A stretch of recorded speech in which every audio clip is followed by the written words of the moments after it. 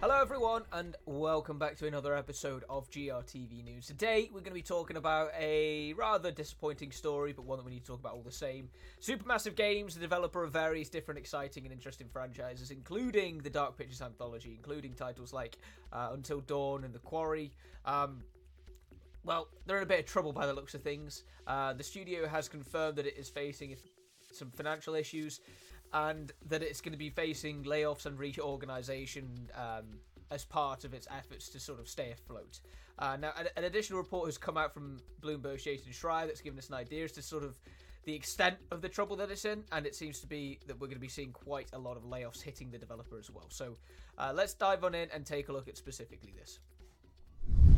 So Supermassive Games is in trouble. Layoffs and project reorganisation to follow. 2024 continues to bleed talent from the video game industry. Today has definitely been a terrible day for many people working in game studios. Just a few minutes ago, we reported about the closure of the game development division at Die Gute Fabrik and the dismissal of its staff. When another major studio, Supermassive Games, reports a complicated situation. In a statement on social media, the makers of titles such as Until Dawn, The Quarry, and the horror anthology series The Dark Pictures announced an internal reorganisation, the first consequence of which will be the layoff of some of their staff. And this is the statement from Supermassive. It's no secret that the games industry is currently facing significant challenges, and unfortunately we aren't immune to this. After much deliberation and with deep regret, we are therefore undertaking a reorganisation of Supermassive Games. As a result, we are entering into a period of consultation, which we anticipate will result in the loss of some of our colleagues. This is not a decision that's been taken lightly, with many efforts made to avoid this outcome. We are all too aware of how unsettling and difficult this process is going to be for all our employees, and we'll be working closely with all those involved to ensure the process is conducted as respectfully and compassionately as possible. We're committed to focusing our efforts on our core strengths and upcoming titles to ensure the continued sustainability of the company. The number of people who will lose their jobs has not been disclosed, although Bloomberg puts the number of jobs lost at 90 to 150 at risk. The study says they will have to reorganise the development plans to remain a viable company. Until Dawn has been critically acclaimed as one of the best titles on PS4 and will soon have a remastered version for the current generation. We interviewed director Will Biles about development on this title, which has had such an impact on the studio and the horror genre ever since. It's a bit old, but you can enjoy it in full below. And you can there if you want to watch it.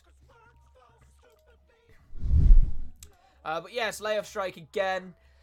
This time on hitting Supermassive Games. As we are now getting to the final month of the fiscal year, with the fiscal years running from April till the end of, start of April to the end of March, it wouldn't surprise me if we see some more layoff news and sort of major studio decisions like what's happened to Supermassive Games and also Die Gute Fabrik over the coming weeks. We'll see it happening mainly because you see big sort of publishers and parent companies looking to sort of balance the books. If a developer isn't pulling in enough money, they'll cut a few jobs and show that in the next sort of fiscal year, that developer is going to be entering the sort of fiscal year with a more balanced sort of financial sheet, should we say. So I wouldn't be surprised if we hear some sort of similar news stories like this happening in the next couple of weeks. It's not a great thing to hear. Obviously, we've already had thousands of layoffs hitting the games industry this year alone, and we're already, I think, well over the sort of 60% mark of 2023's total layoffs, and we're only just going into March. So it's not good news, but I would also expect it to happen more in the future as well. So I'd likely say stay tuned, not only for more information in regard to how Supermassive is going to be restructuring, but more sort of stories in this regard as well. But yes, that's all the time we have in today's episode of GRTV News. We'll be back now tomorrow for the next one of the week. So until then, hope you enjoy the rest of your Tuesday, and we'll see you all on the other side. Take care, everyone.